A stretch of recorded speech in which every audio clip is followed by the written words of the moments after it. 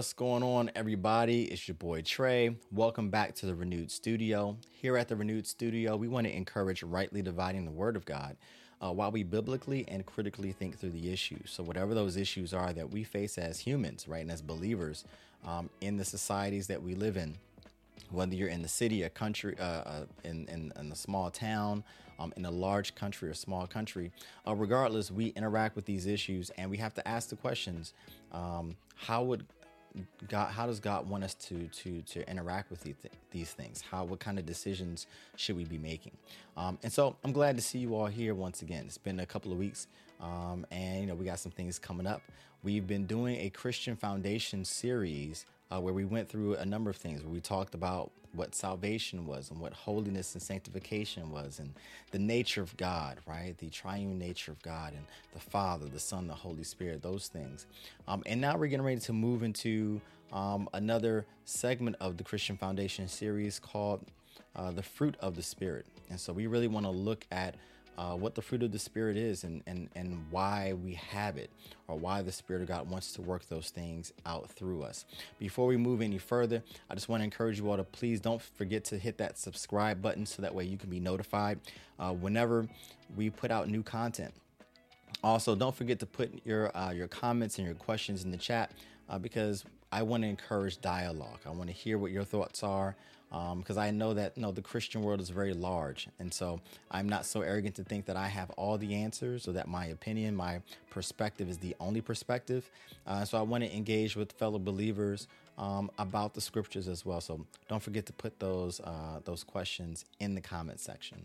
And with that being said, we're going to go ahead and get started and get ready to get into the fruit of the Spirit. It's very important that we understand that the fruit of the Spirit, they are not just they're not things that we're trying to find on our own, right? And they're not things that we're trying to work out on our own. But the fruit of the Spirit is literally the character that the Holy Spirit gives us. And so when we come to Jesus Christ, we're coming from a carnal mind, what we call a carnal mind, or a selfish mind, a worldly mind, and desires. And those desires and perceptions want to fulfill themselves regardless of how it happens, whether it is according to God's will or not. The selfish desires is all about ourselves. Whereas when we get to the fruit of the Spirit, we find that what the Spirit of God does in us is changes us, so that way we're not just inward facing, that we're not just looking at how we can please ourselves, but that we're first looking at how can we please God. And then secondly, we're looking at how can we interact in a beneficial way with our fellow man. And so let's get into the scripture. The fruit of the Spirit can be found in Galatians 5, verse 22 and 23. And it reads as follows: "But the fruit of the Spirit is love, joy, peace, patience, kindness, goodness, faithfulness, gentleness, and self-control. The law is not against such things." And so we see that the fruit of the Spirit really is about these great things, right? The love, the joy, the peace, the patience, the kindness, the goodness, the faithfulness, the gentleness, and the self-control. These are the attributes that the Spirit of God wants us to be able to display. And in order to do so, the Spirit of God does the work of removing those selfish and sinful desires and replacing them with these spiritual desires that come from God. And it's necessary as believers that we have this transplant of desires, so that way we can reflect Christ's love and Christ's character in the earth. Because remember, as believers, we are the representatives of Christ in the earth. So when people see us, it's our job to present Jesus Christ as he is in the scriptures, so that way people can know the truth. Sometimes what happens is when people meet us, instead of us being able to introduce them to Christ, we introduce them to us, right? And that's not always a good thing, because we're not always on our best days, right? And God is still working on us. But when people meet us, we are to introduce them to Christ. They are to see the work of the Holy Spirit being done in us and through us, and in our decision making and our character and our behaviors, right? Paul talks about this as he's writing to the Galatian church, and he really juxtaposes what it is to live according to the Spirit and bear the fruit of the Spirit as opposed to bearing the fruit of the flesh, as he would call it, or what we would call those carnal, selfish desires. Let's read what he has here. In Galatians 5:19 through 21, he says, "Now the works of the flesh are obvious: sexual immorality, moral impurity, promiscuity, idolatry, sorcery, hatreds, strife, jealousy, outbursts of anger, selfish ambitions, dissensions, factions, envy, drunkenness, carousing, and anything similar." Watch what he says here. "I am warning you about these things, as I warned you before, that those who practice such things will not inherit the kingdom of God." And so what we have here is a juxtaposition of the character, behaviors, and practices that can lead you away from the kingdom of God with the fruit of the Spirit that leads you towards the kingdom of God. And as believers, again, our whole job is to represent Jesus Christ here on the earth, right? And to represent the kingdom of God, to point people towards that. When we live a lifestyle that's against the will of God, we're living a lifestyle that takes us away from the kingdom of God. We're living lifestyles where we're making decisions that don't line up with the will and purpose of God for our lives. When we allow the Spirit of God to change us and to produce that fruit in us, then we're living a life that takes us towards the kingdom of God and also helps to fulfill the purpose and will of God in our lives. And so this is why it's extremely important that we allow the Spirit of God to work in us. So that way we can produce the type of character and fruit that the Spirit wants to produce through our lives.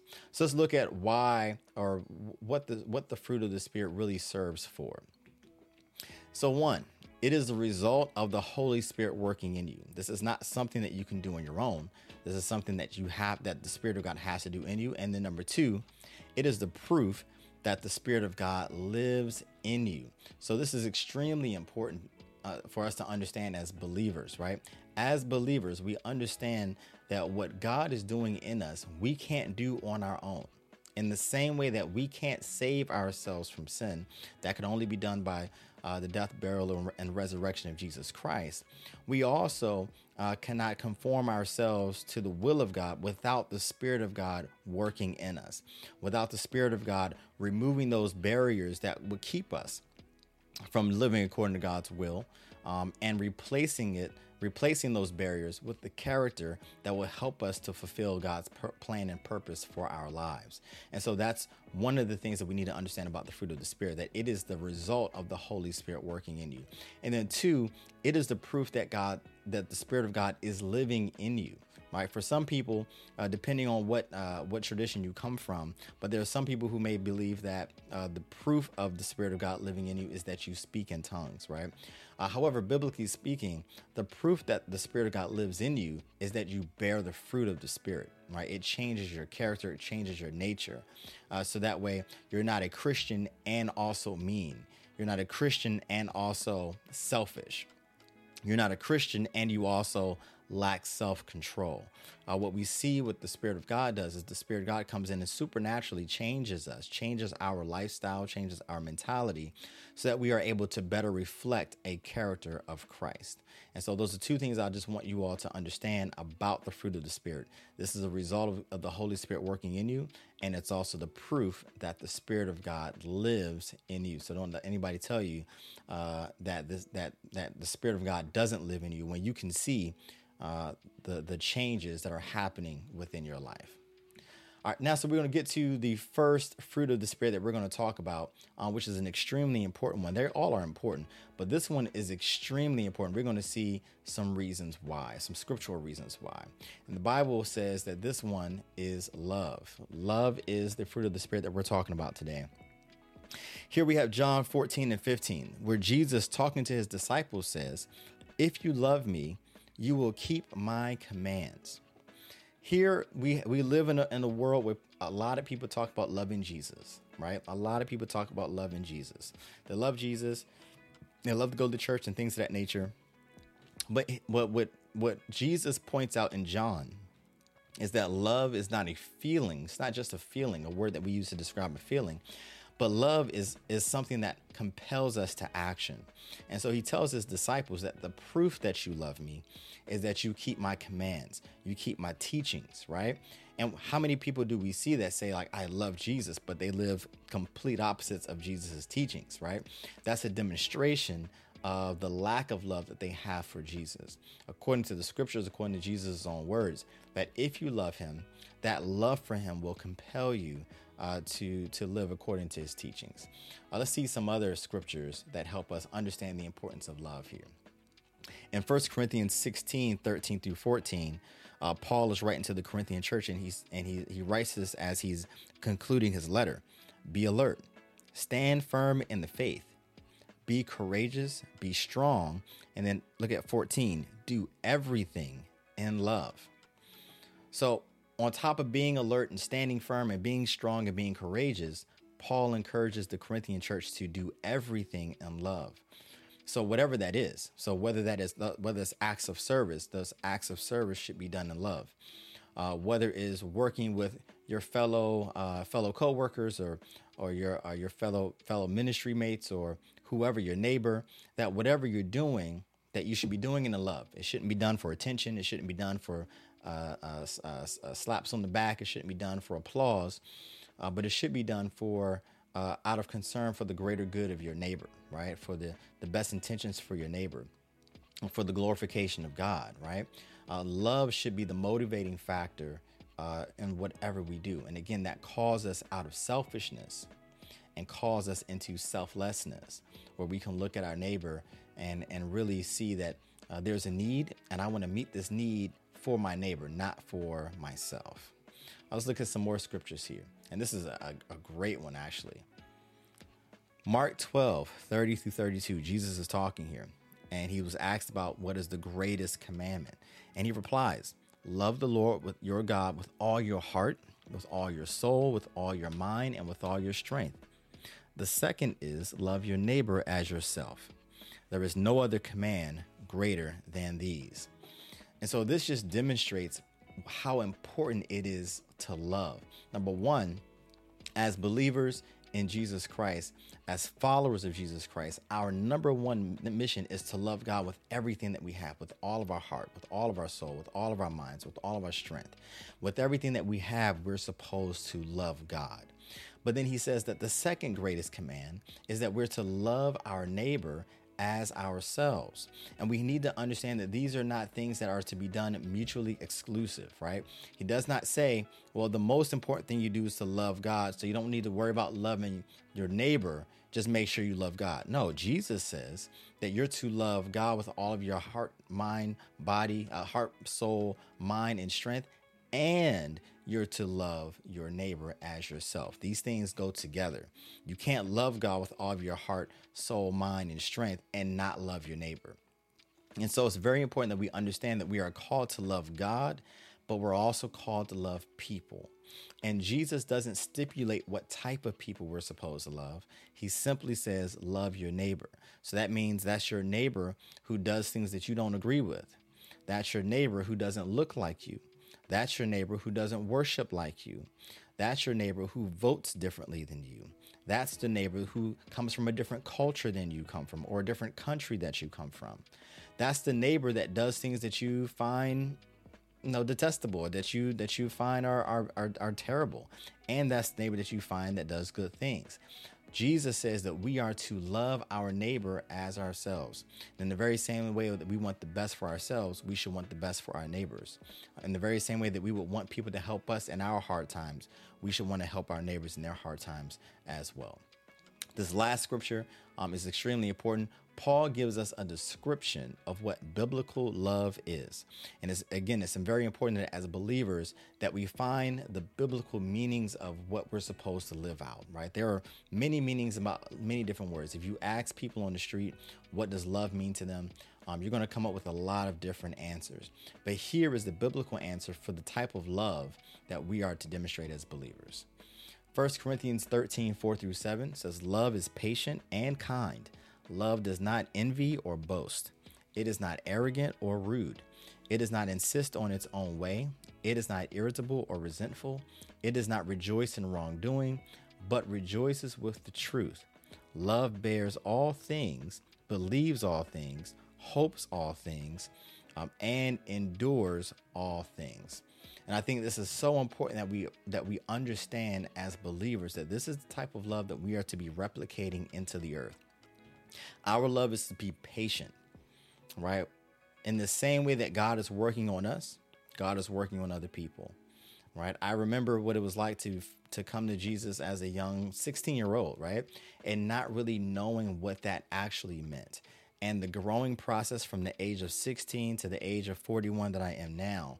And I can look back and see how much God has grown me from that time, but I can also do a self-assessment and identify the areas that I need further growth in, right? And so that love is patient. There are people, I know that we have loved ones that, sometimes they try us, or sometimes they're not even trying to try us, but maybe their decisions frustrate us and try us. But we got to think about how many times do we make decisions that may frustrate God, right? And so in the same way that God is patient with us through his love, we need to demonstrate patience through love to other people.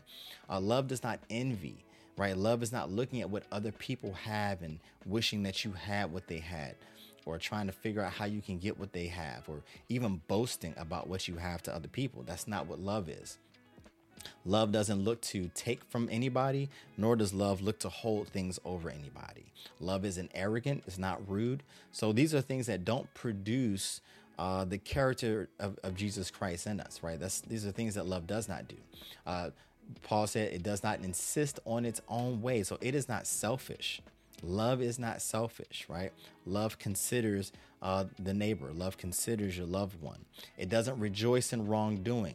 It doesn't look at bad things that happen to people and find favor, or not find favor, but find joy in those things. It's not looking for revenge, right? It rejoices in the truth. And so it's very important that we have a biblical a standard for what love is and what we are supposed to be replicating to the world as believers. Excuse me. And so my prayer for everyone who's listening to this, who's watching this, whenever you're watching it and wherever you're watching it, is that we're able to do self-assessments on ourselves and ask ourselves, are we demonstrating the love that God has called us to demonstrate? And if not, I want to pray with you and pray for you on this video. Secondly, if there's anybody who's watching this who doesn't know Jesus as your Lord and Savior, I want to encourage you to pray with me as well, and to recognize Jesus as Lord and accept him as your Lord and Savior. So let me pray for those who, first of all, may not know Jesus Christ as Lord, and then we'll get to those of us who do but need to grow in our love. So, Father God, we come before you in Jesus' name, and we just give you praise, glory, and honor for all that you've done for us and all that you are. We thank you for your word. Lord, I pray for anybody who might be listening to this or watching this who doesn't know Jesus as their personal Lord and Savior. I pray, Father God, that as we are praying now, that they would, Lord, that they would confess their sins to you, that they would confess that they are sinners, and that they recognize that they need to be saved from sin, and that they also believe that Jesus Christ died on the cross for their sins and paid the penalty for them, and that on the third day he was raised, hallelujah, with all power in his hands. And I pray, Father God, that they would accept Jesus as their Lord and Savior and thank him for paying their penalty of sin on the cross. And I believe that they pray that prayer and they mean it in their heart, that you have saved them, that they now belong to you.